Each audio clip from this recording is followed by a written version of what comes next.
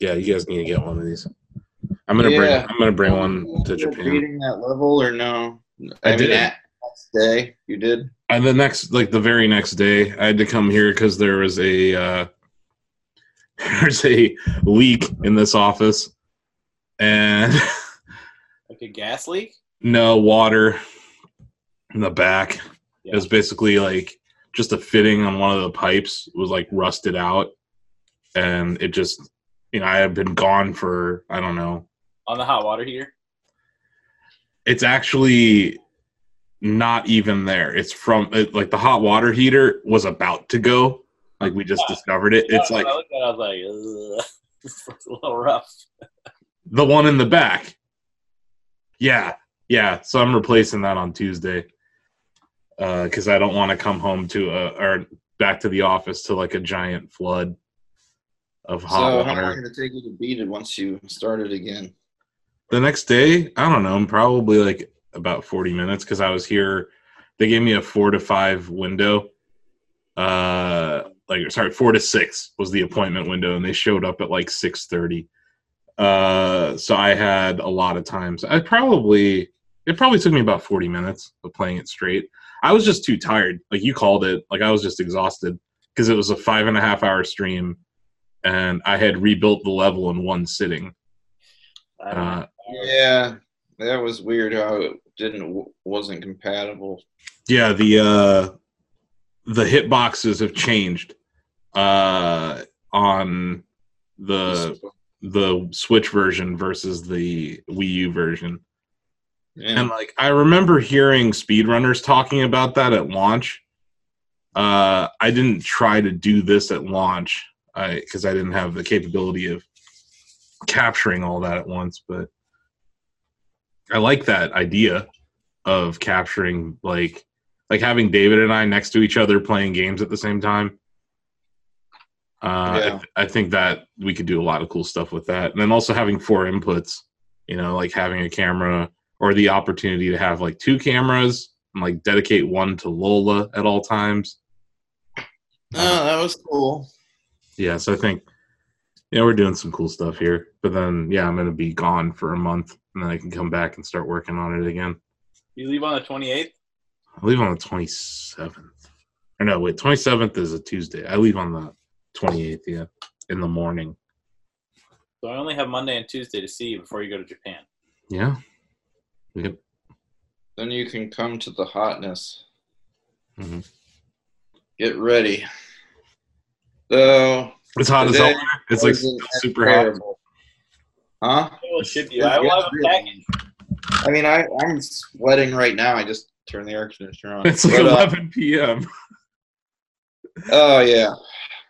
Yeah. There was a big festival today for dancing. Mm-hmm. In Nago. It's really awesome festival. Yeah. I wish I could go, but it's way too hot to go. So yeah, that global warming. They started it on TV. Yeah.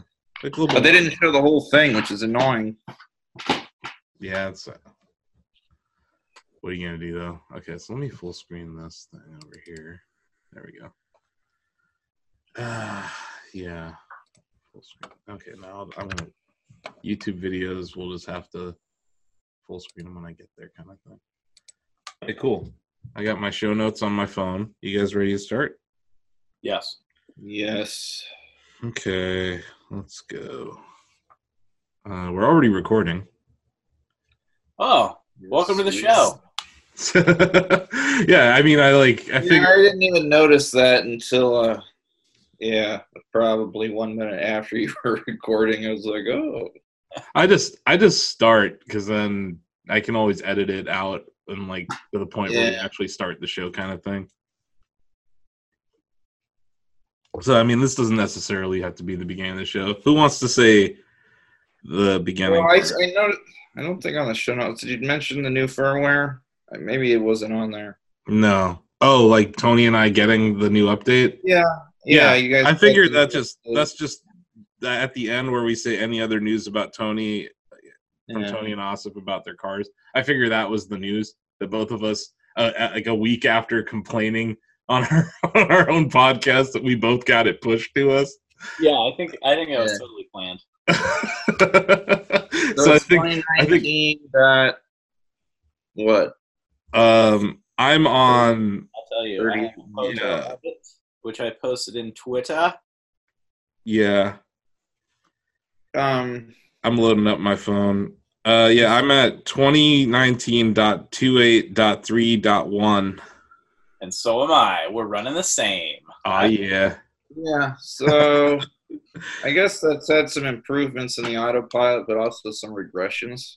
Mm-hmm. A couple people mentioned that the car went off like out of the lane Yep. and spots it Yep. had never done it before. Yep. That happened to me yesterday. I'm like, wow, this is worse. Thanks, guys. I haven't had it happen. I Yeah. posted this morning. Somebody is asking specific questions about autopilot, and I've actually tested some control situations now because Adam was asking me about it. Uh-huh. And there's a place on the Ohio Scenic Byway that's pretty windy that I like to test it on. And there's a section where it goes from 2 lanes to 1, and there's foliage on the right side, like these vines are hanging over the road. Yeah. And it has never been able to do that without coming out of autopilot mode. And with the update, it was able to do it, and no beeping like there's an object in the road or anything. So it's doing something to recognize objects that are non-cement wall. Oh man, I had this hilarious moment yesterday. I was driving on 77 from, was it 241 Wales, Maslin Road, down to Everhard, right, Bellin Village, and it's under construction always. Yeah. Right, like that's just that highway 77 south in Canton, always under construction. Yeah. So there's this area right before Portage exit where there's no shoulder lines, right? And it's always kind of giving me problems there, but like, so this time I get there and the car's just like, I'm like, no, bad car. And I just stop it. And then, it beeps and it's off. And I was like, it was worse than it had ever been there. Normally, it just hypothesizes where the lane is. Because, like, the problem is it was a shoulder under construction, no edge line, a drop off, so it was very confused. And even how it reacted to cars in that situation, how it was like almost getting closer to a car away from that thing, it was just very jittery. It felt indecisive for the first time. And I was like, yeah, this is worse AI than whatever was in I think I had 24 before. And I was like, yeah, this is worse. But, if you're driving it properly, a Tesla or any the autopilot feature, you have your hands on the wheel and you can correct whatever it's doing wrong. So I definitely corrected it. But yeah, that happened to me yesterday. And well, in the autonomy day, they talked about how like every time they add a new feature to autopilot or something, or new training, it can regress other parts. It's very hard to manage how the system learns. And anytime you add anything to the training data, it'll end up changing everything in unknown ways. So it's like massaging the AI to do things better, but there's no guarantee. Training is a good word, but when you're really changing some sort of scoring. It's weighting something over something else. So whereas Edgeline had a higher value, now finding a drop off location. Or I think calculating that stuff on the fly. Or no shoulder situations, I think it could do better. I think it for sure struggles. Yeah, they need to figure out because I know it's all machine learning and this is like a neural network. Over time, it's going to get better. But I think focusing the car on trying to notice no shoulders better would be a huge plus because Ohio's always under construction. And I think that's the one thing that I've noticed with the car.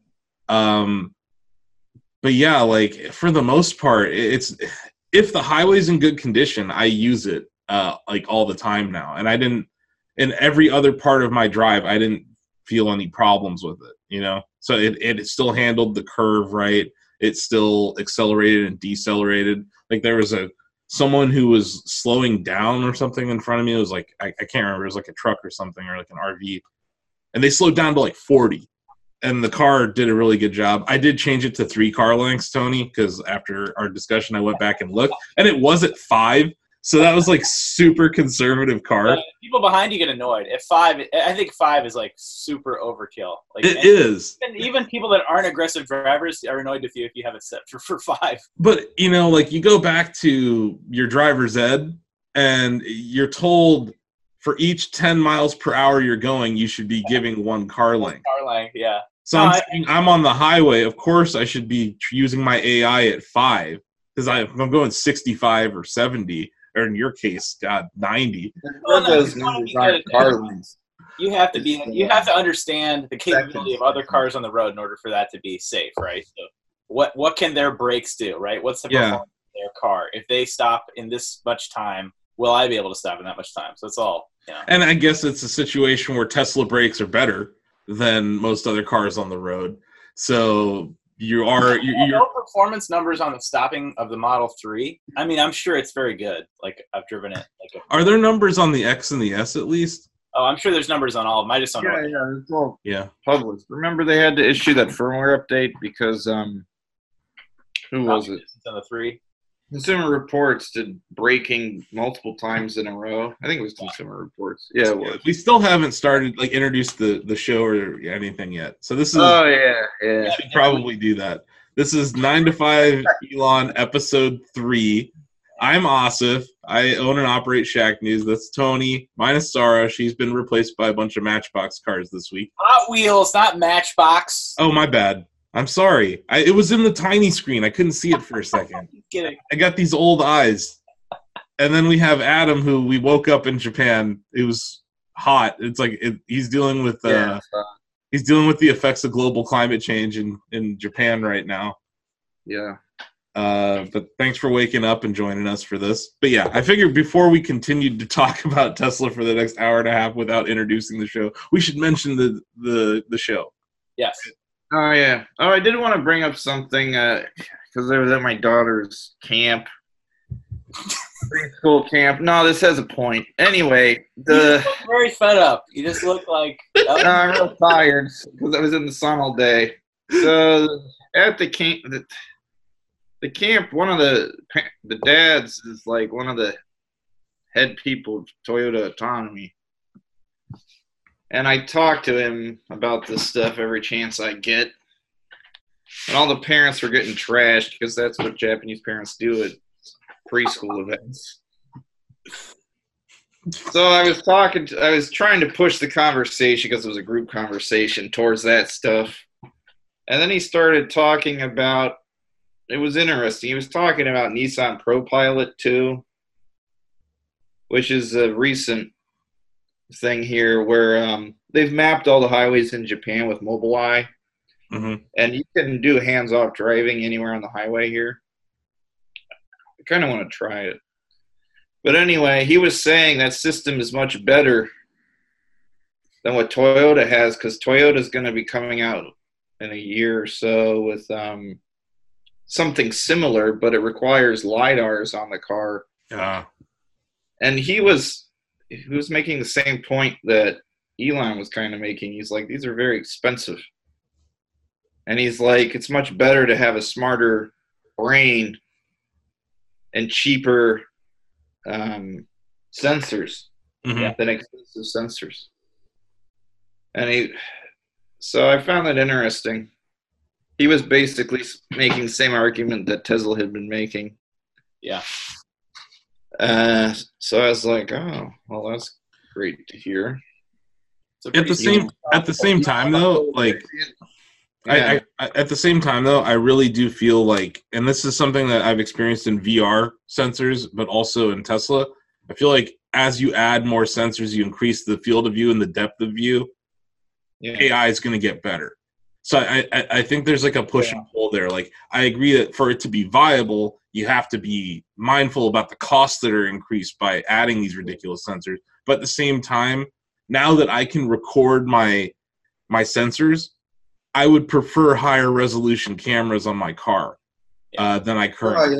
For the cameras, yeah. Yeah, you know what I mean? So it's like, while there's other sensors that they can remain the same, I still think for computer vision standpoint, you could improve the resolution on the cameras, and then maybe the car would get better at seeing things like the shoulder missing. Yeah. Because when I look at my capture, I'm not really impressed with it. I don't really want to post it. Oh, for sure. It wasn't designed for capture initially. I know, but like now, thinking about that, what they would have probably went with a different sensor or something. Yeah, no, I think so. How many cameras is it on a 3? Is it 6 cameras? 8 cameras. Yeah. I mean, that's a significant cost if you're going from 1080p little fiber optic cameras to. Yeah, I mean, plus the internal cam, which I guess makes it not. Yeah, plus you can have more processing power. I don't know how good that is at night. Mm-hmm. But oh, hey, I got a new owner question that I bet Adam can answer. I see lots of videos posted of people using autopilot in the rain. I assume it's the same as adaptive cruise control or just regular cruise control on a car. Not suggested to do it in the rain, right? It will give you a warning if it can't handle it. I agree. But should you even be using it in the first place? I feel like it's based on wiper speed. Like because it's an auto wiper. Yeah. Yeah, so I've read water. Once the wiper hits a certain speed, the car will just be like, I'm not gonna do this. Lots of videos where people say it works super well in the rain. I've watched tons of the videos, but I'm always like, I wouldn't. I've used it in the rain, but I wasn't comfortable with it in the rain. I'm not. Yeah, I'm sure it'll get better once there's more rain in the training set. Or like, how Elon said after this winter will be really good in the snow, but it's not particularly bad in the snow. So I think if they focus some training data on rain. I think snow is easier than rain. I think rain gets on the sensors. And like there's like a threshold. Like I agree it's about wiper speed, Adam. Like there's a threshold of just water hitting the car. Sure. And it's just dangerous. It's just flat out dangerous. Data to make decisions. When it starts raining, your visibility is diminished, so it can't make as good a decision as when it's clear. It's just I've had it where my car tells me autopilot disabled right now. Can't use it. It's a yellow flashing thing on the dash that tells you can't do it because of rain. And then there's other times where I've been driving in the rain, but it's like there's different levels of rain. Sure. And I think it speaks to what Tony's saying that there's different levels of visibility. But yeah, I use it in like slight rain. I don't use it at all when it's pouring rain. But I'm also just a cautious driver. When I'm driving, I probably would drive more cautiously than an AI would on 77 in pouring rain, because it knows, speed limit 65, go, And I don't think I haven't experienced it, and I don't really want to. Yeah. I don't know how it would behave in that situation. I guess other people on the road are going to dictate how the Tesla would drive also. If everyone slows down, the Tesla's going to slow down. Yeah. I think the problem for me is like, it's obviously less information if it's raining. I'm not comfortable with the car having less information to drive me around. Yeah, so the question is, because I don't want it to misinterpret something, which I've had the car do before, right? Driving at night, thinks it's hands on the wheel. Is it better than just a human? The human plus it. Well, it's not. If it's misinterpreting information, it's not better than a human. Well, that's the only argument, in my opinion, for why. And how quickly you can correct it, and how. Yeah, right. Which you're supposed to be in full control of the car anyway. Yeah, that's how I view it, Tony. Is like as for what it is. I do not trust it to take my hands off the wheel. I don't. I simply don't. And I think given that, like if users have that mindset with it, it's a nice way to take the load off of you while you're driving. Yeah. But then, I'm human. I can autocorrect this. Boop. And it's just like that. It's not like, it's never like this huge struggle. It's just like, I'm like, car? No. It's always like, I always say car no when I do it. makes you very comfortable with it very quickly because it's just feels very confident. Yeah. But once you have one problem with it, you're like terrified.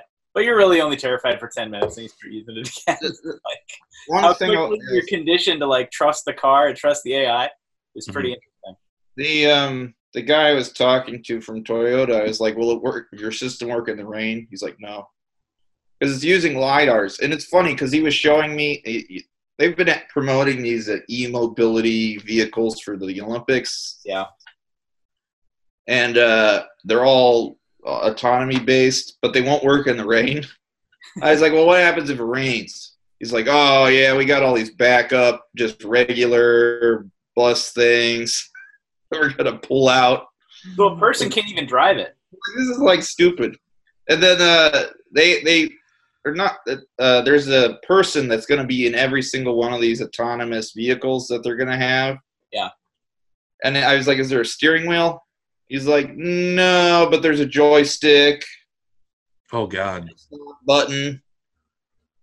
And we have to have people in the cars.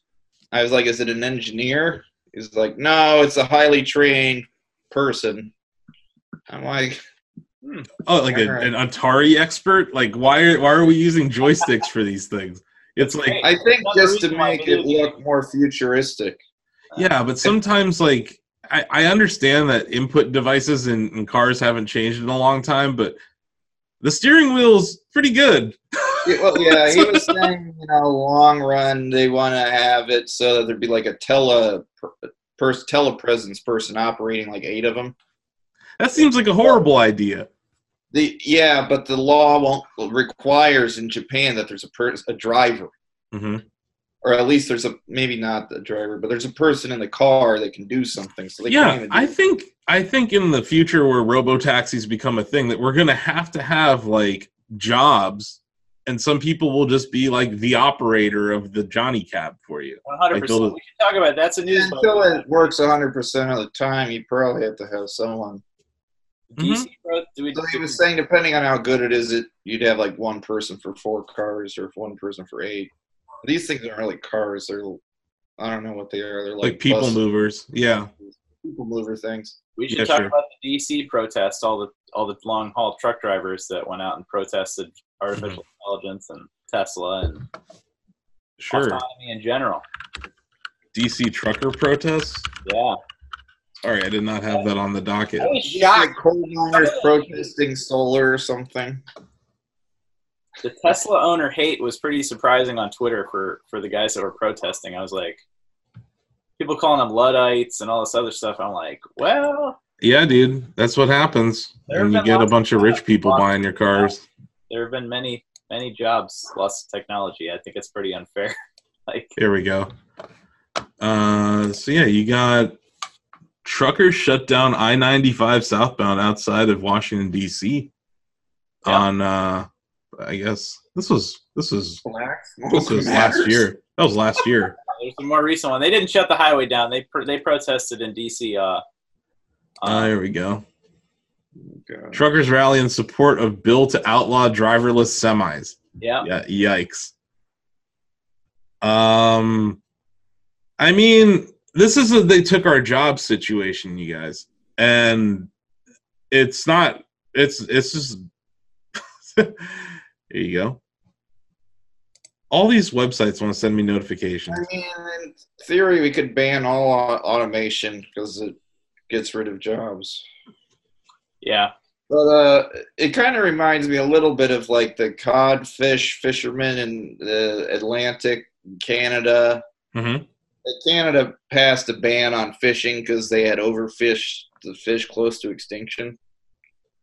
And the fishermen were like, no, you can't do that. This is our livelihood. Well, they did end up banning it, and the fish never came back anyway because they decimated them so much. But it's like sometimes these people don't know what's good for them. Well, I mean, at the same time, like I understand. Black smoke matters. It's like we got to keep putting toxic fumes in the air because that's how we make money. That's how we always done it. You know, I think it speaks to a certain group of people in the country who don't really care about the future. They just care about getting theirs and then dying. and like they don't care about what happens to Earth after they die, and they're older a lot of the time. So these guys are already, folks have been driving trucks for like 20, 30 years. So I understand where they're coming from. And now, honestly, all of us growing up in Ohio, I think we can all understand like businesses leaving, industries evaporating from your area. We have almost no safety nets in the U.S., so it's harder on people. Yeah, I suggested companies set up across from the protest with like a job fair and pointing them to online training. Like, there's a lot of. Mm-hmm. Yeah, but some of these guys aren't going to be easily retrained. Like, that's kind of a false hope. Yeah, I don't think that's. I agree with Adam there. I think like a lot of these people are career truck drivers, and like they've made a good living because they do get paid well. It's tough. That's true. And what are they going to get retrained for? They won't get paid as much. Yeah, whatever they're going to be doing, they're not going to get paid as much. And like it's like that same thing where they're like trying to retrain coal miners to be coders, and it's just not happening. These people are like in their 50s, 60s, 40s, maybe. You could work in renewables, though. There's still. Oh no! Like, there's definitely. Climbing up on roofs. I think that like what we need to do is have some sort of. I agree with some of the Green New Deal ideas out there, and like those need to factor in retraining of people. I think that's what's got to happen, but this is not the end of this. There's there's going to be a lot of more protests against automation and robots and AI, and how that's having a deflationary effect on America. It's undeniable. Technology is a cost-saving mechanic, but you know what one of the costs is humans. And we just keep losing jobs here in America due to it. And like I think Andrew Yang is onto something with what he's been talking about. And I think it's resonating with people. It's like, you know what? It's not Mexico. It's robots. And what we talked about last week with universal basic income is a path to at least ameliorating some of this. But getting back to what I said about what truck drivers make, they make like nearly, $90K a year in some cases. Going down to $12K a year is not going to feel good. Yeah. So it's like, autonomous vehicle, sure. And like we've lived through this here in Ohio, and like seen the depression it causes, and like the flight out of the state that it caused, and the flight out of the cities that it causes. Yeah. So this is going to have a deflationary impact on America at some point, and it's like it's just a question of and like I think I illustrated it pretty well. 90K, 12K. Like that's the deflationary impact that we're talking here. I think 50 to 90 is pretty average for a truck driver. Sure, but 50 to 12. You know what I mean? Like salary, that's very good for a, I'm just saying, like, good luck retraining someone to find a 50K job in America when they're in their 50s after they've been doing this for 30 years. It's just, I think it's going to be really hard, and that's where UBI and the freedom dividend or what you want to call it can help. And I think it's a good idea to start doing this now than 5 years, 10 years, 20 years from now when like whole cities are just decimated. And then like, what are people going to be doing?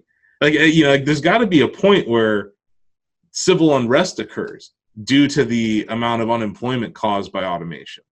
So it's like, I don't think Washington is thinking about this right. So I do think it's important that these kinds of things happen. I just think these people's anger is misplaced. But yeah, I understand why they're angry, I guess. And like, I've seen it before, so it doesn't surprise me. Like we've seen it before. We've seen it before with efficiencies in China, efficiencies in Japan, so America's had deflationary moments because of this before. And I think our response to it is automation, is artificial intelligence. And yeah, like Amazon should pay taxes. They should have a VAT. And I think that that's where this is headed, So like, this is a good thing in the end, I think. But like the idea that Tesla owners would look at this and be like, have this elite feeling. I'm like, that's kind of lame. I was really shocked actually at how much hate there was. I was like, whoa. Yeah, I think that's that speaks to the classist nature of being able to afford a Tesla versus not being able to afford a Tesla. Really true. So yeah, and I think growing up here kind of gave us more of a frame of reference for this sort of stuff, because we've seen industries just decimated before.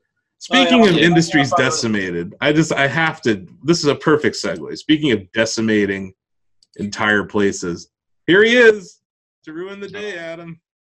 Your buddy. Couldn't you have picked a worse photo?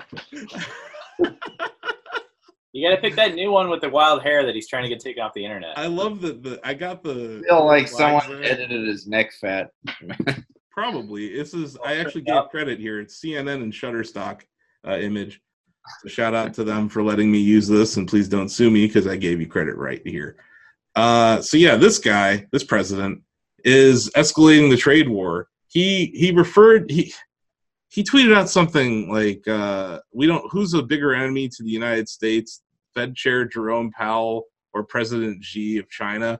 And I was just like, man, that's not going to go over well. And then the next day, China announces, $75 billion more of tariffs directly on automobiles and some other things. So, yeah, I'm not going to read it like Stephen Colbert does. Right? That's not my job here. But our country has lost stupidly trillions of dollars with China over many years. They have stolen our intellectual property at a rate of hundreds of billions of dollars a year, and they want to continue. I won't let that happen! ! We don't need China, and frankly, we would be better off without them. Really? The vast amounts of money made and stolen by China from the United States year after year for decades will and must stop. Our great American companies are hereby ordered to immediately start looking for an alternative to China, including bringing your companies home and making your products in the USA. I will be responding to China's tariffs this afternoon. This is a great opportunity for the United States. Also, I am ordering all carriers, including FedEx, Amazon, UPS, and the Post Office, to search for and refuse all deliveries of fentanyl from China or anywhere else. Fentanyl kills 100,000 Americans a year. President Xi said this would stop. It didn't. Our economy, because our gains in the last 2.5 years, is much stronger than that of China. We will keep it that way. So should have been this pick. Okay, fine. Yeah. Just send me picks for Trump articles, because I foresee I'm going to have to write. I feel like I'm going to have to write more of these. You'll see that I included a chart of the SPY, right? Yeah. You see this right here? This is Donald Trump opening his mouth on Twitter, and he shaved off almost 40 points from the S&P 500 in, an hour. So that's pretty impressive. Good work there, Don. He had this timing on that. That's a daily chart or an hour? Oh no, this is an hourly chart, I believe. Yeah. This was the open. Yeah. This was the open, and then boom, down. Good work. So anyway, yeah, he had this meeting with the president of Romania, and I embedded it here because he ended up taking questions about the trade war in it about halfway in. And he said something that I said, oh dear, when I heard him say it, I was like, we're really in trouble here. He said, somebody had to take China on. And he said, China's been ripping off this country for 25 years, for longer than that, and it's about time. Whether it's good for our country or bad for our country short term, long term, it's imperative that somebody does this. And he described himself as the chosen one during a Chopper Talk interview. You know those Chopper Talk interviews he does in front of the chopper? Yeah. I don't know why he always talks to the press in front of the chopper. Chopper Talk. But yeah, so he did call himself the chosen one. And so this adversely impacted a lot of stocks, including Tesla. Tesla was down to, I think it's 210 a share around there right now. And it's almost entirely due to this. I would think the Walmart panel deal problem. Walmart, I'd say, was about $10 or $8 the day that it happened, and then this was another $12 or $15. Yeah. So we went from like being in the 230s at the beginning of the week down here. But yeah, it's not just Apple got slammed; everybody got slammed on this. So yeah, way to go, President Trump. Well, he said trade wars were easy to win. They're easy, and this is clearly that easy part right now, where it's escalating. I do think it's like a really dangerous game because China's a communist country, and they don't necessarily care about the well-being of their people. Whereas they can play a waiting game with Trump, who could be out of office in 2 years. Yeah. So I don't think I think from a negotiating standpoint, I don't think China is motivated to make a deal until after the election. And then at that point, they might, if Trump somehow wins in 2020, then maybe they would have to make a deal with him because he would push the global economy further into recession at that point. Because it just seems like that hardline stance that he's taking. Yeah. I don't think he's backing down. I don't think he's listening to any of his advisors about this. So I think that the trade war could continue to escalate. And right now we're like talking about Tesla, right? We're all three of us are Tesla shareholders. I'm below my basis again. So I am looking at it from an opportunity standpoint because I want to buy more shares. But there's no certainty right now, so I think it could go lower. But yeah, if you liked Tesla 2 weeks ago when it was at 240, you should like it more here at 210. But the psychology of this stock is like, oh my God, it could break 200. And then like, who cares? It's a number. I liked it at 217, but there's definitely room for it to go to 170. Like, there's no question that could happen again.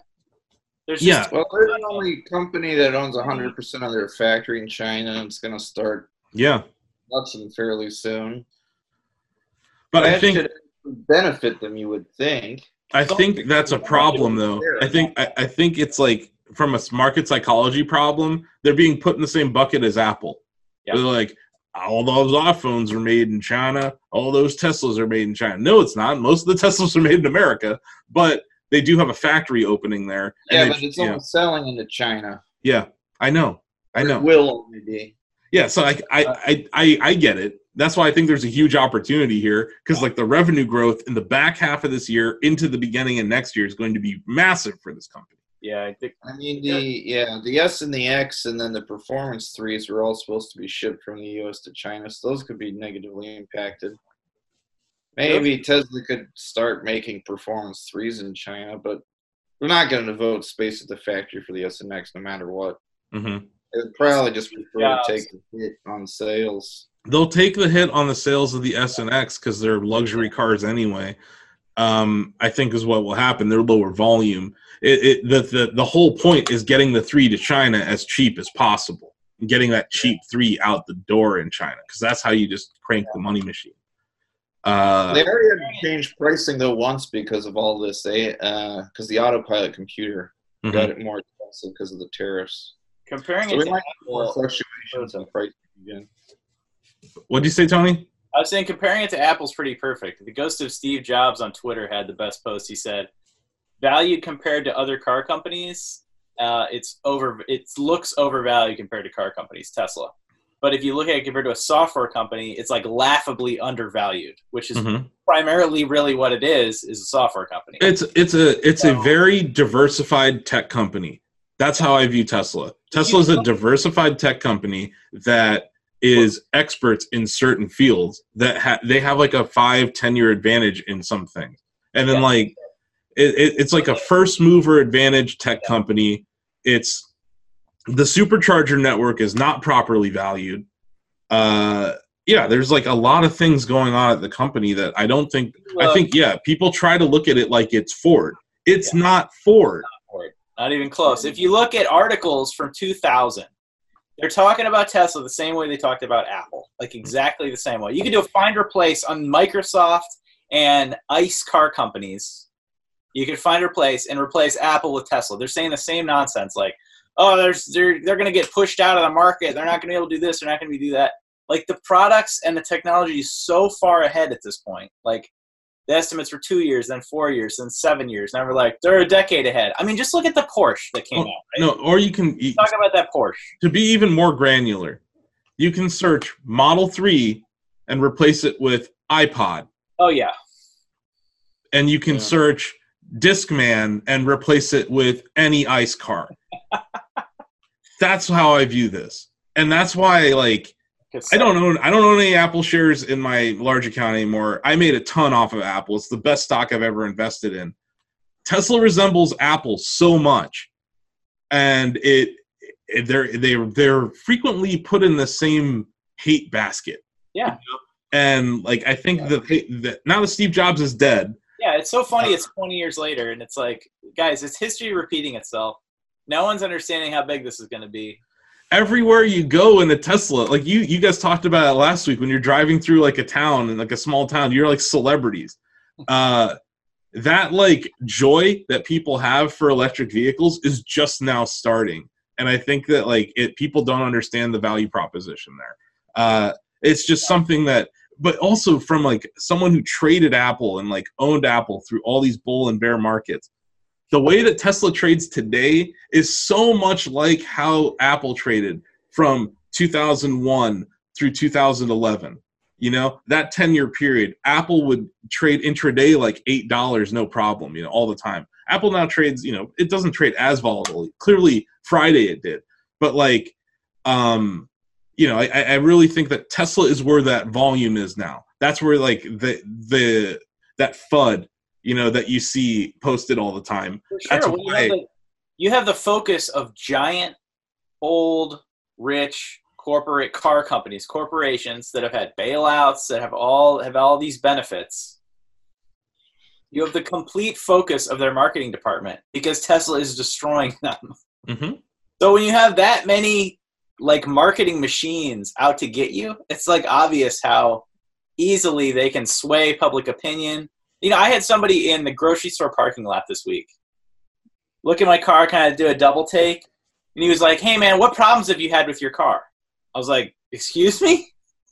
Like, if you had a problem with this and this, he listed off all these things that were like totally the last 6 months of fear, uncertainty, and doubt. Yeah. Getting thrown out there by the ICE car company. So I was like, "No, man, I haven't had any of those problems." He's like, "You pay to charge? You pay?" Yeah, he had like a million questions. As soon as I like interacted with him, he was like, "Oh, now I have all these other questions." And he was driving like a Mazda truck, which I hadn't seen in forever. I was like, "Dude, your truck's pretty rare. That thing's rad." He's like, "Oh, thanks, man. It's this car's a little." But he had so many questions, like, "What's it cost you to charge? What's this? What's that?" But he said like, "Have the seats fallen apart?" He had all these just ridiculous things. I'm like, "No, man, the seats haven't fallen apart. This is like a luxury car. The seats aren't falling apart." Like he was like all the ideas he had of the problems with the car were like amplified. So he wanted to like bring them all up and like put me on the spot. Like he was gonna get me. Mm-hmm. Oh, yeah. I was thinking about that today. Everyone talks about how bad Tesla service is. I think it's some ways it's good, and then sometimes it's bad. It just depends. But I think that's true of most service experiences people have with cars, but they're getting it done by a dealer. Sure. So they're all like, the dealer screwed me. The stealership. Whereas the Tesla, it's Tesla. Yeah. Right? So the person the company doing the service is Tesla. So they're like, Tesla screwed me. Sure. So there's like a diffusion of all the issues that other cars have that don't make it to the brand. But it's like any other Google review. Yeah.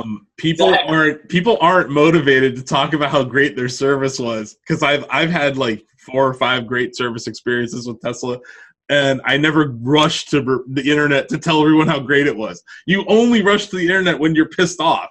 And I think that there's like a negative tilt to Yelp reviews, to Google Map reviews, like whatever kind of reviews that it shows up in Tesla. I think that's what's happening a lot of the times. The people who are angry enough to post about it on Reddit or whatever, they're doing it because they had a bad experience. And Adam's right. You can blame Tesla directly when you have a bad experience, because they were the ones that are responsible. But I can tell you that I've had very good experiences with Northeast Ohio service, with Southern California service, and with Texas service. Yeah. And that's 3 different big-ass states. And I witnessed the Houston Service Center scale as the Model S shipped, and then the X, and now the 3. And then I witnessed Southern California as the S just exploded and the X was everywhere, and they just were ramping up for 3 as I left. And then, yeah, I've seen Ohio as the 3 has started to explode here. And it's great to see. But, like, the way that they pivoted in Ohio, I think, is coming straight to you, you know, and when they can. The biggest complaint I have about Tesla is parts. There's always a delay. Whenever it's a parts issue, you're going to wait. But that's like any luxury car. And I think what you're seeing here is that, like, people were like, a lot of people, Tesla is their first luxury car that they bought. That was my first luxury car that I ever bought. You know, like, and I think, like, there's that, like, expectation that you just want everything to be perfect. And most of the time it is. But yeah, it's I think a challenge. But yeah, we should actually mention, since we're talking about service, right? Should we talk about this guy, Tony? Yeah, we should talk about that guy. So he was an I think he's not executive, but he was up there, director or something at Tesla when the Roadster came out. His name's in there, I'm sure. Mm-hmm. He was like the head of service for a large territory. Like, yeah, he ended up taking over a lot of the West Coast. So he's one of the few guys that understands all the inner workings of the Roadster. Yeah. The original 1500 Roadsters. So a lot of people, you know, and it's many of the early adopters, because the car costs so much, it's all other executives, right, or the people that own these things. Mm-hmm. So he basically became the go-to non-Tesla guy to service your Roadster. In Seattle. In Seattle, yeah. Right. But at first. Parts, he does just about everything. He tests the car. He tests and does diagnostics of the cars like the old-fashioned way, where you're like piece by piece checking each system without using any kind of electronic digital diagnostic tool. Like he's literally doing it manually, even though it's a mostly digital system. Mm-hmm. Well, that's because he doesn't have access to the software. That's right. Yeah, Tesla hasn't given him access to the diagnostic software.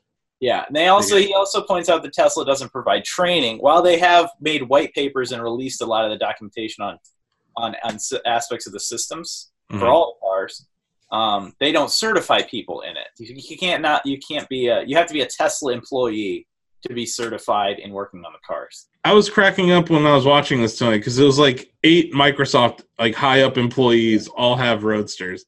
Of course. Well, that was the target market, right, for the cars. I mean, they subsidized all of us being able to drive S's. And a lot of them bought shares of the company, too, though. I thought that was also funny to hear. Yep. And even though he says in the video he doesn't agree with Elon Musk, you know, no one else did it. Elon Musk was the person that did it, that came up with the idea, that grew it, that got the funding, that built the cars, that got the right people to design the tech. So super interesting video. And he echoed a bunch of things that I've talked about with his name's Carl Medlock, and he was the former territory manager for almost 10 years or something. Yeah, but yeah, he was the man. And him and his son worked there. There was a part of the video that I thought was really cool. Yeah, like they brought in a wrecked Roadster, right? Yep. And they show how they basically have to recreate parts, because he goes out there and he has this like junkyard of Tesla parts, and he basically creates molds for whatever part you need, you know, because Tesla's not even really shipping parts for the Roadster 1.0 at this point. So he really too limited. You can't find them anywhere. So he's kind of become the de facto person to fix your Tesla Roadster 1.0, which is kind of amazing. His prices are pretty high. I mean, he only works with Microsoft executives and Roadster owners. And people who can afford to ship their cars from frickin', you know... Florida. Florida. Yeah, right. He said Florida or California, I think, in some cases. Oh, it's kind of a testament to how good these things were, that people still wanted to be driving them around, despite the fact that there's been multiple subsequent But yeah, this is a CNBC story though, in case you folks want to check it out. But about Carl Medlock. I like the video, right? It's a 10-minute video. It had its fair share of like Tesla bashing, Elon bashing, but then it ended on this kind of high note that was like they were the ones that did it. That's why the car exists. That's he said I still think Elon can be a jackass at times, but he's the guy who did it, and I still support him. Yeah, I liked like I was like, that seems that you could replace Elon Musk with Steve Jobs. You could ask any former Apple employee who got fired by Steve Jobs what they thought of their time working for him. It's probably the best work they ever did, but they hate him. Like I think Elon's a lot like that.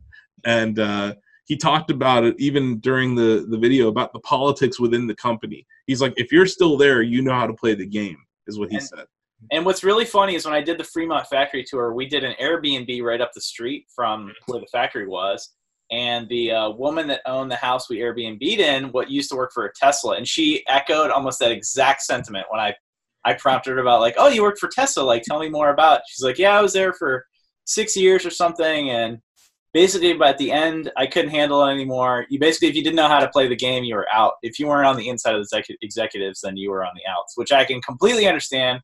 Working for a startup, working at GE for 7.5 years as a contractor. Like if you don't have an in, there are certain corporate execs very political aren't going to do anything to further your career, and you're going to be in a bad way if you don't know the right people and make the right moves when you're there. So let's that happens everywhere. It's not just a Tesla problem, right? That happens at all companies. So sure, let's point and laugh at this thing, guys, because holy crap. Have you seen this? Yeah, of course you've seen this. This Taycan interior. I'm trying to like take a step back from tweeting negative things about the Taycan. No, I know, but look at this. Well, just looking at it, there's a bunch of questions I have. Like, why do you need the duplicate controls on 2 screens? Do you see that? Yeah. Navigation, music. Doing this versus doing this. They're just repeating buttons. Why are we putting a display all the way over there? Like, I don't know. It's like your hands here or your hands here. It's like it's an efficient shotgun crotch screen. I don't know. It's weird. It's got the map over there. I probably stuff can shift around. I hope. But why would you? Hey, you know what I need? I need the map on the passenger side really bad. Like, no, I need it in front of me, like right here. And man, and just the slant of the other control system down there. That slant. I believe that's a screen, right? Yeah, it is. Why? You know what I love? I love looking at screens at weird angles, especially with light hitting them. I'm sure that's going to be great. Like, I don't know. They even have a glare in that photo, and it's probably CG. Yeah, that's a good point, Adam. There's even a glare on the screen in the photo. So, yeah, I just look at this, and I saw it, and I was like, this is horrible. We have to talk about it. So use your mouse and point just over the steering wheel in the center, below the 0, but above the steering wheel. Okay, to the left. Somebody pointed this out on Twitter yesterday, and I was dying laughing. There is a gas pump. No, to the right, the one to the right, where it has, yes. So where the range is, it shows a gas pump next to the range number. Oh, I can't, it's almost impossible to zoom in, but I see it, yeah, right there. Yeah.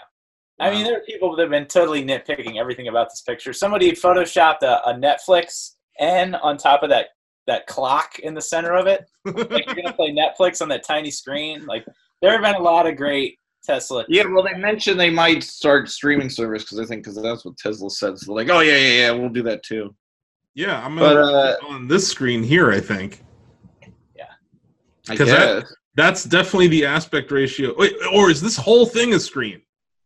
I'm not sure if that's one long display or two. It's hard to tell. Man, if it's ultra wide, maybe they're ahead of their times. The best is that Porsche and Volkswagen Motor Group are tweeting like, "Oh, the center console is a distraction in a Model 3," and then this is the design. Oh no, I know that's the response, right? It's hysterical. The single iPad-looking screen is a distraction, and then they make this monstrosity. It's like, okay. And then, hey, let's put a UI where you have to reach all the way over here. They did this because it's expensive. The car is expensive. So they're like, how can we outdo Tesla? Throw in a bunch of screens. This is where... that'll justify those. This is when the specs came out, that was the first thing that I tweeted was, okay, you guys had, what, 6 years? You had 6 years to make a car better than the performance ludicrous mode Model S, right? You had 6 years to do it. And this is the car you came out with, and it's slower. Yes. You're a Porsche. You're supposed to be like the luxury highest end thing. It also costs $130K. That's the starting price for this car. Like, everyone's like, oh, it's so compelling. It's so great. It's not great. They're owned by Volkswagen. This is like... Well, there's video of someone sitting in the back seat, and it looks super cramped, too. It's a complete... I'm sure it's a decent track car, but, like, what percentage of the market needs to spend $130K on a track car? 53 inches of screen real estate. Like, is that including the egg timer, or is that not digital? I think that's digital. That probably includes that timer there, Adam. I really think this is ultra wide. I don't know. If I could play Doom on here, maybe I'll switch. Get out of here. I'm kidding. This is ridiculous. Get out of here. This is such trash. And it's what I was going to say, Tony, is like we're talking about how car makers and Tesla are very different. This is a fine example of that. Tesla gets people from the tech industry like to actually come and help them with UI and UX. Like that car is clearly not that's built by car people, right? That's a car person. It's built by car people, except it doesn't outperform a 6-year-old Model S. That's what I'm just saying. Like, but they don't want it to. They want you to buy their gas-powered vehicle. That's performance. They still have a bunch of gas cars they need to sell. So speaking of which, let's talk about this terrible company VW that you mentioned. Boom, 679,000 cars. Wait, did we talk about last week how the Dieselgate cars that they supposedly fixed? No, that came out after our episode. That was like the day after our episode. That's even worse. I agree. That's why I was like, on our show notes, I'm just like, I think I just said VW continues to be awful. Like, because like there were 3 headlines out of VW this week. I thought the biggest one was that they're recalling 679,000 cars because, like, it's an electronic issue. Yeah, and then there's e-tron thinking it's not in drive and it just rolls away. Mm-hmm. The e-tron got recalled too for fire risk, and if Tesla had a recall for fire risk, everyone would go ape. Stock would be down 35% that day. So those two, this is just another example just showing how powerful the Volkswagen marketing machine is, right? So this article breaks, the Dieselgate 2.0 thing breaks. They also lied about emission standards on the software fix that they have applied to cars, right? At certain temperatures, the car is still polluting at the super high rate, many times the limit in all countries, right? So both of those articles come out. Volkswagen marketing machine managed to push those to the back by posting, hey, we might buy Tesla. Yeah. Oh, God, why? Why'd you do this? Why do you do this, New York Times? Hey, well, no, I think that's highly probable. There we go. But, yeah, so here you go. This is the story I think it broke, the 22nd. Piled up in huge lots, Volkswagen's reworked diesels trickle to buyers. But it's also, no, they faked the test results. They put something in their fix for the Dieselgate was to put something in the car that would know when it was being tested to not run at emission standards breaking levels. Right. That's how horrible this company is. Just saying. Well, they know. They just did a simple calculation for corporate greed, right? They were like, if we lie again, what's the worst that could happen? We've already been fined this much. We could pay it off again. Doesn't really matter. Yeah, too big to fail. They're just... They don't care. Listen, I was almost never go to prison. It's just ridiculous. I just don't want to hear any more green people in my feeds saying how the Taycan is a step in the right direction. We should be celebrating it. We should not be celebrating it. No. It's a joke. It is a smokescreen. Mm-hmm. If they truly wanted to make a better car, they would have made a car faster. It's about performance. They should have made a car faster than the Model S that came out 6 years ago. Like, don't pretend that this car, people are going to see the Taycan and be like, oh, wow, $130,000 supercar. Oh, I'm going to go green. No one's saying that. It's not a step in the right direction. Volkswagen's evil. They own Porsche. Stop pretending. Just stop. It also kind of reminds me of the i8. Remember that Tesla killer? Yeah, the Tesla killer, that's a hybrid. It's not even an electric vehicle. Yeah, they're like, we're going to still put an engine in there. Wait, Austin, just Google, like, fat guy i8. It's really funny. I want people... You just want people to see this? Oh, it's real comical, the way you get in and out of the car. This guy has so much trouble. I mean, I don't want to fat shame anybody. No, I'm not. It's not. It's shaming the i8. Okay. I just... Oh, wait. I have to log in to see this? My gosh. Why is it on Pinterest? Hold on. Here we go. I got it on YouTube. This poor guy. So did he buy it? I assume he's an owner. Yeah, well, this is pretty funny. Oh, my God. It's a car for every man. It's the every man's hybrid. It gets better.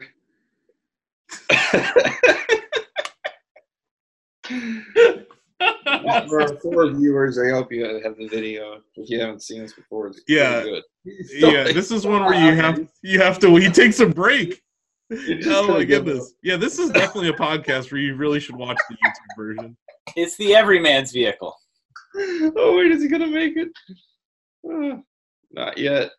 Oh, he got it. Oh, there it is. There it is. Up and. Oh, then he bumps his head. That's good. Okay. There you go. You see that clickbait right after? Here's why it's worth. Marketing. $150K for that. Yeah. You see that clickbait right afterwards? That's pretty amazing. That's awesome. Yeah. Also, much like you said, and we're Tesla shareholders, I was also searched for a year to find the turbo diesel that I wanted. I owned a red Preston Wheels Special Edition body kit Volkswagen TDI, which I purchased before Dieselgate, and then looked for the car and obsessed over it for a year before I found the exact one I wanted. Flew to another state to pick it up. Sounds familiar. Okay, which was a fantastic car. Unfortunately, I was completely being lied to.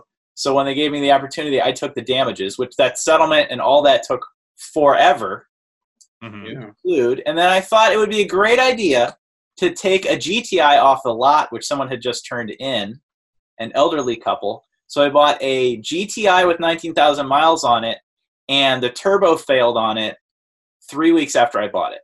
So I have plenty of reasons to hate Volkswagen. Just wanted to highlight that. And yet you gave them your money. And I did it twice. I did it after Dieselgate. I am disappointed.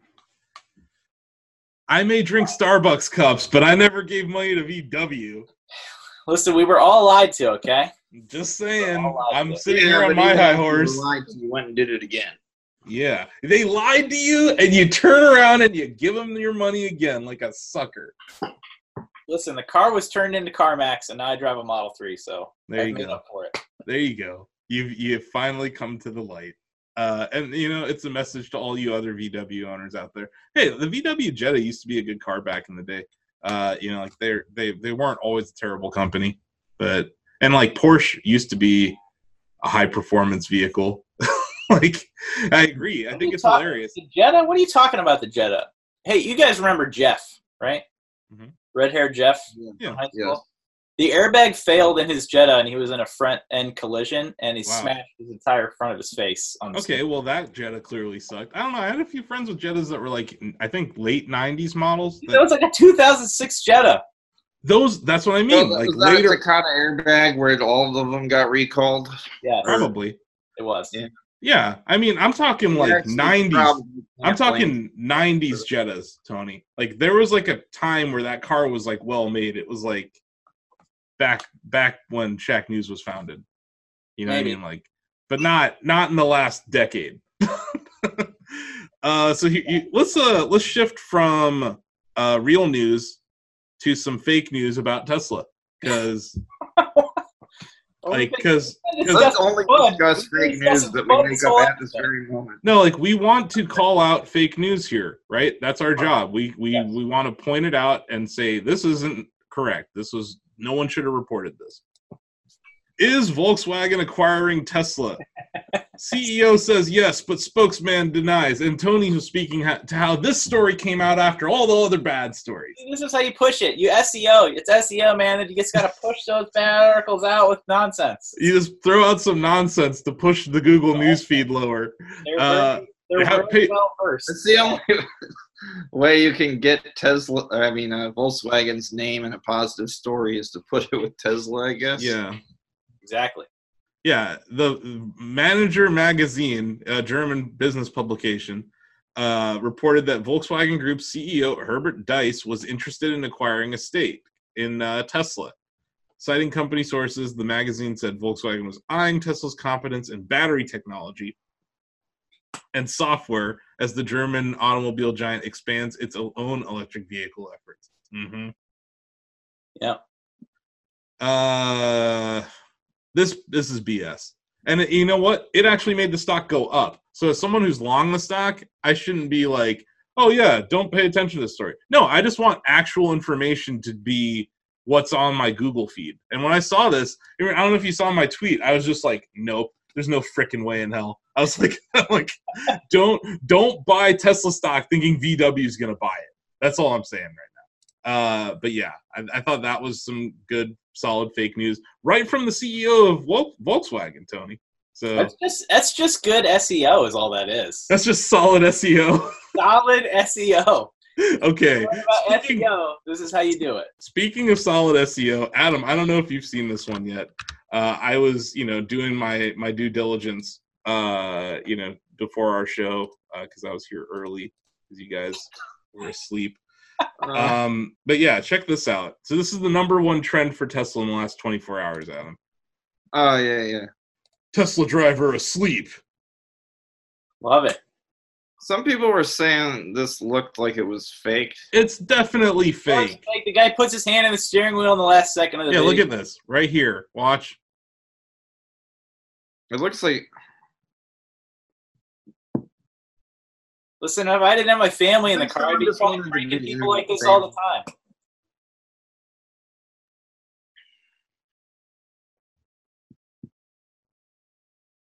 It's the middle of the day, which makes the falling asleep less. Yeah, I think... You see how he grabs it at the last second? Yeah. And guess when that is? That's right around that 30-second mark, which is when... He's got a full 20 seconds to ham it up for the video, Yeah. So that's why I'm like, I saw that, and I'm like, he saw someone was filming him, and he was messing with them. So in my opinion, that's fake news. But the number one trend, which we're going to name our episode that. We're going to say, Tesla driver falls asleep at wheel, fake news. We're giving lessons on SEO in episode 3. There you go. We're actually, and look, I'm using the screen share feature pretty well. Well, it would actually be good for competing companies to have driver assistance software get heavily regulated because they're so far behind. Mm-hmm. So it wouldn't be a surprise for me in acts of desperation that they try to restrict the release of the autopilot type software. Because Toyota's a year or two behind even existing stuff, and it is more expensive and requires expensive sensors. Yeah, Nissan's much further ahead. Yeah. Where is it? I think is it Moody's? Yeah, well, Nissan uses Mobileye. Mobileye's latest chips are pretty good, and they have good software. I'm talking even Nissan cars now that ship with adaptive cruise control and stuff. Those features are good in those cars. So can't find the story. I don't know if I linked it in our Slack or not, but Tesla had their credit rating raised. Yeah. Did I link that to you? To stable. Didn't see it. Yeah. Upgraded. Oh, I'll check the Tesla price target on tipranks.com. My favorite way to put my finger in the air on #ad. Yeah, I'm not surprised that I can't find any stories about this, Adam. But I know that it happened. Tesla's bond rating was increased to stable because of, I found it. It's a Tesla. There's a Teslarati article. It's Teslarati. Moody's upgrades Tesla. Teslarati. That's one of those fake. That's one of those fake Tesla news outlets, right? No, they're great. Yeah. And no one else will cover it, but here we go. Let's shout out to Teslarati for covering this. I thought this was fantastic news, and no one was paying attention to it. It was a week where it was only the bad news for Tesla mattered, and Moody's upgraded this to me for a company where the number one thesis for Tesla Q is that it's going bankrupt, right? That's why we slapped a Q on the end of it. If the credit agencies are saying that they have better liquidity than they've ever had, that seems like a big blow to Tesla Q. And yeah, so you got Moody's upgrades Tesla to stable over Model 3 efficiencies and adequate liquidity. So yeah, this is pretty great. They also upgraded their speculative grade liquidity rating from weak to adequate. So this is that, you know how they had junk status before? Yeah. This is a big deal. This means that the bond market is a little more stable than people realize. And you think about the deals that they've done. Sometimes they've been debt finance, sometimes they've been equity, sometimes they've done hybrids of those. This is great news. It means that, and now I will say this about Moody's and Standard & Poor's as ratings agencies. They got 2007 so wrong for all the banks that I wouldn't really trust them too much. But this is something where they've been negative about Tesla pretty much forever. So to see them... Yeah, I just saw a glance at the article. They were still predicting negative free cash flow over the next 12 months, which Tesla does not expect that. They expect positive free cash flow, right? Yeah. So they're taking a particularly negative... Yeah, they're still negative on it. It's not like... but now they still raised it as stable. So even like in a bad situation, they seem to be all right.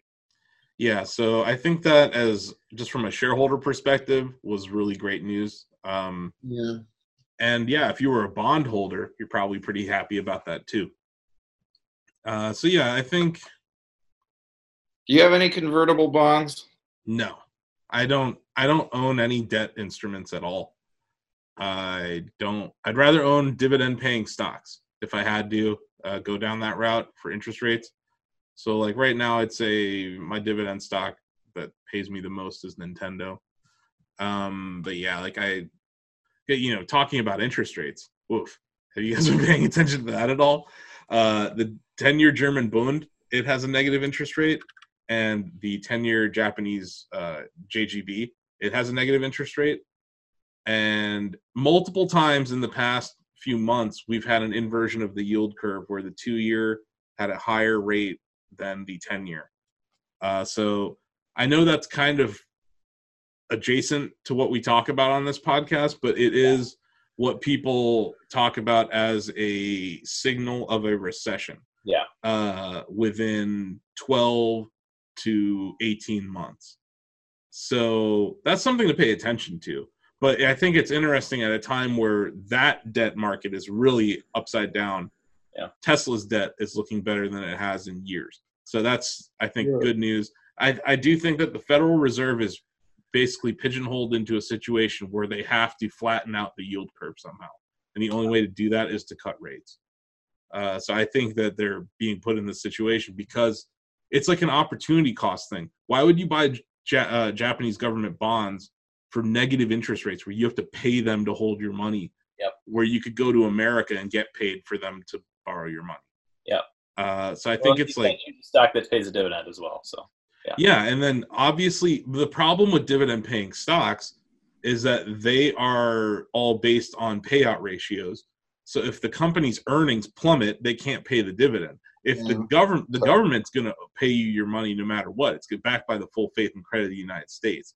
So I think that's the difference. That's why there is an element of risk to owning a dividend paying stock versus a bond. But I would still prefer that because I get the equity appreciation. I get capital appreciation on top of dividends. So in the case of something like Nintendo, it's like a 1-point-something% dividend yield, but it's up. So I think, and I think it's going higher.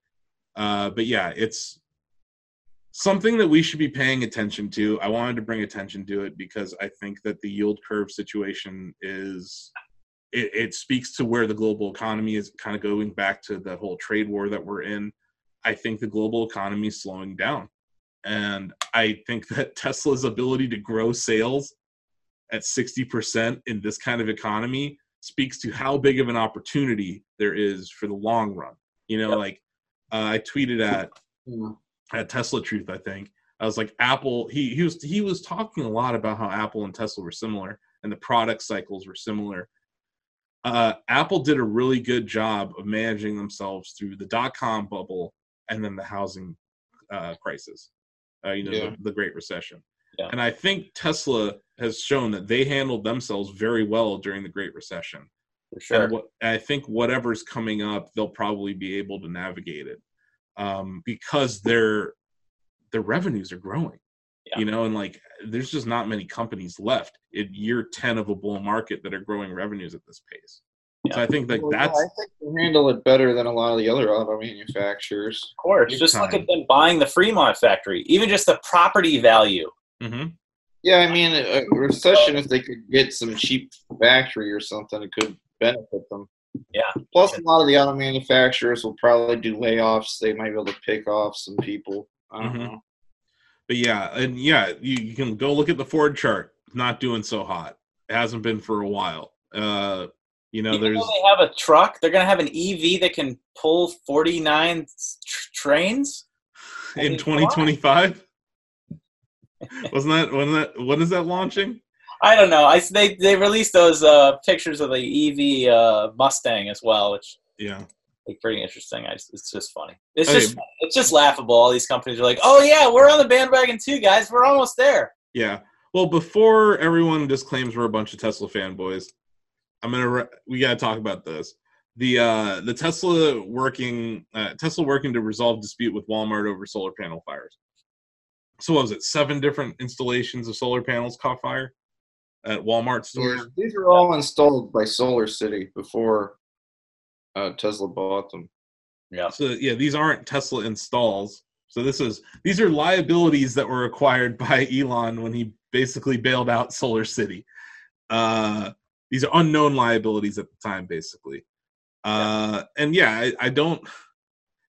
What was it? 2 episodes ago, we were talking about how little effect on the income statement Tesla Energy has. Yeah, here you go. Yeah, most analysts just value it at 0 or whatever. Yeah, it's like a rounding error on the revenue line. Yeah. So when I saw this, and then I saw the stock tank, I was like, "Come on!" It's like it's disproportionate. It's like, yes, this is bad. Yes, they should pay for it, and they should fix it, and they should do right by their customers. But this is not a reason to sell the stock off $8. It's truly not. And that's why, like, as someone who wants more shares of Tesla, I'm like sitting here just like watching it, and I'm like, okay, there's another dumb story. These things tend to come in threes. So I'm like, okay, let's wait for like the 3rd dumb story, and maybe I could get some Tesla under 200 again. But yeah, even like Tesla Truth was talking about how like it doesn't make he's like, here's how much money they made off Tesla Energy last year. Here's how much this fine is going to be. Here's how much of market cap they lost. It just doesn't add up. So I think it was an excuse to sell. I think this market is just kind of, it's volatile and it's looking for excuses to sell. And there's a lot of skittish people in some stocks that like. Well, there's also probably algorithms that auto sell when they see the words Tesla and fire or whatever. Sure. I guarantee that there's that, but I'm glad you brought up programmatic trading, because that, coupled with people who use stop loss orders, that's what causes cascading sell-offs. And I think that's what's happening again, is that people buy Tesla at 190 and they're like, okay, I'm up to 230. I'm going to put it in a 210 stop, right? And then the computer goes right down to 210, sells you, and then it buys it up and it goes up to like 212, 218. You know, so like I feel like stop loss orders are a very dangerous game if you're a Tesla shareholder. And I never used them when I was an Apple shareholder either, because I was like, I don't care. Like if it drops, it's going to come back. That's my attitude with Tesla right now at these prices. I really think like if it does drop, it could drop $50. I wouldn't care. I would just want to buy more. You know, and like I don't want it to drop $50, but I just know that this market's it's looking for reasons to cause big sell-off. But yeah, I'm glad that they're working already to maintain that relationship with Walmart, because Walmart is like probably one of the largest real estate owners in the country when it comes to giant flat roofs that we could put solar on. So yeah, and Walmart's not. Yeah, I don't think they blamed video games for this either. So good for Walmart. Violent video games take out solar panels. A Walmart where all the video games were removed from being sold, put the same place with selling guns or whatever. Yeah. All right. I don't know if that was a real picture, but it made me laugh. Makes perfect sense. Also, remove all the music with explicit lyrics. Yeah. That's gonna help too. It was rap music. Rap music broke those solar panels.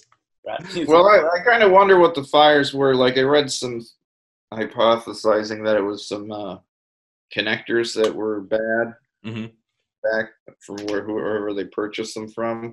Or it could be there's only a few fuckers to put panels up on the roof. Yeah. Yeah. There's only a few parts. Solar systems are pretty simple. You know, there's only a couple pieces that could actually catch fire.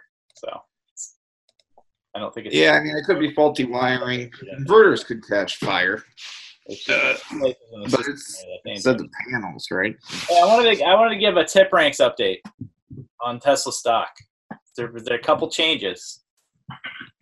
A couple of holds moved to sells, so there are now 7 buys, 6 holds, and 14 sells out of 27 analysts that have made comments on Tesla stock. The average price target is $245.62. The potential upside is considered $500 plus, and the potential floor is $135 a share. Well, that's all great, Tony, but I got some bad news for you. What? David Einhorn says Elon Musk should resign over solar panel fires. I'm a Tesla short, and I think Elon should resign. Take my advice and resign. Elon should resign. I'm short Tesla. Wait, is this article posted on CNBC? I'm so shocked. I'm so shocked and stunned. I'm shocked. This is my shocked face, Tony. David Einhorn. Einhorn, who lost a massive percentage of his portfolio. He's getting wrecked in this Tesla short, and he refuses to back down. He told me to short Tesla at the Value Investing Congress at $26 a share. He's a. Well, was it him or was it the T3 partners? Whitney Tilson and David Einhorn, all those jaboofers were sitting there. He's a financial genius. He's not in anyone's pocket, first of all. And he's a financial genius. He got one thing right. One. He got Lehman right. That's it. He got one thing right. And guess what? You could have thrown a dart at any bank in the United States and had the same benefit. You know, all of them went down 90% from 2006 to 2008. You know, but oh my God, he got Lehman Brothers short right. He gave a 178-slide presentation about why Lehman Brothers was going to go to zero. How many times did I tell you guys at the same time that I didn't want? And I was like, good news, none of you own U.S. Bank common stock. Remember, that was all I used to talk about was U.S. Bank common stock, and not just USB. I'm talking all of them. But yeah, that's ridiculous. That is the most absurd headline I saw of the week. But I had to throw it in there because yes. I think there's a groundswell now of analysts who are seeing the story at Tesla, and they're starting to look at it as a revenue story instead of an earnings story, and they're looking at it as a tech company instead of a car company. And then you can start to reconcile some of the PE ratios, price to sale ratios, price to book. Like, so many times, value investors get so stuck on their dogma that they miss the point. This product is hot and it's growing. Get out of the way, and they're not getting it. These same idiots are the ones who told me to buy JCPenney at 43 a share. That's a great move. It's a great move. Like, you know where that stock is right now? Do you know where JCPenney is right now? It's 55 cents a share. Is it delisted? No, almost, but it's like my favorite tweet when that Einhorn news quote unquote broke, when that story broke. So somebody posted Einhorn asterisk no longer a billionaire. Because it said, a bunch of the headlines said, billionaire Einhorn says blah, blah, blah, blah, blah, right? The rest of the storyline. I like the asterisk. Asterisk no longer billionaire. Tesla short, hashtag no longer billionaire. I mean, he made a lot of money shorting Lehman. He made some money in the .com bubble. He's losing it all betting against Tesla, so that's fine. Yeah, I mean, it's how it goes, man. Like, it's the stock market. What you gotta do, if you don't like the story, change it, right? It's marketing 101. I don't think it's bizarre why he would think it even makes sense to talk about Elon should step down. It's like asking a wolf what a sheep should do. It's the SEO game that Tony's talking about. It's like, he got to the top of the SEO pile with that. 100%. But now guy asleep at Tesla is what we're gonna call this episode. Guys are sleeping in Teslas like every week. I know, but this one you gotta sleep in your Tesla. So yeah, and then post it to Tesla Fudge and get 1 million views. Guy asleep at Tesla, like outside your house. Guy asleep in Tesla. Just have my daughter like carry a rolling backdrop past the car, and I'll just lay there and sleep. Not even, just sit there parked, sleeping. Film it. Make a higher budget than that. Okay. All right, what do we got left? What's list? I think that's everything. I think we hit. We knocked it out of the park, you guys.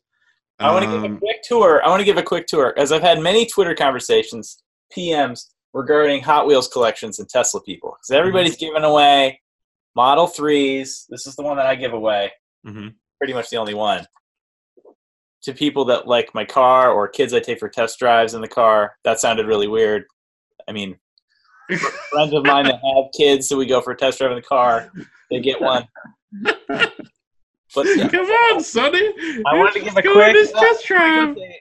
I'm very proud of the. It worked a lot better than a white van. It is a little better than a giant conversion van. Model X. Let's come on the Model X. That I borrow, yeah. Nice. No, I do. Take a quick tour of it. I do love those. I have one. I have two, right? When did you start that collection? Recently? When I got my Model 3, actually, I ended up with one, and then I was like, oh, these are kind of fun. Then I found one at a swap meet, and then I looked on eBay, and then it went downhill from there. Yeah. Nice. Jumped right into the Hot Wheels collection. What's your goal? It's done. I'm already done. This is it. This is the complete collection. I've got a couple of Model X's over there, but those are kind of boring.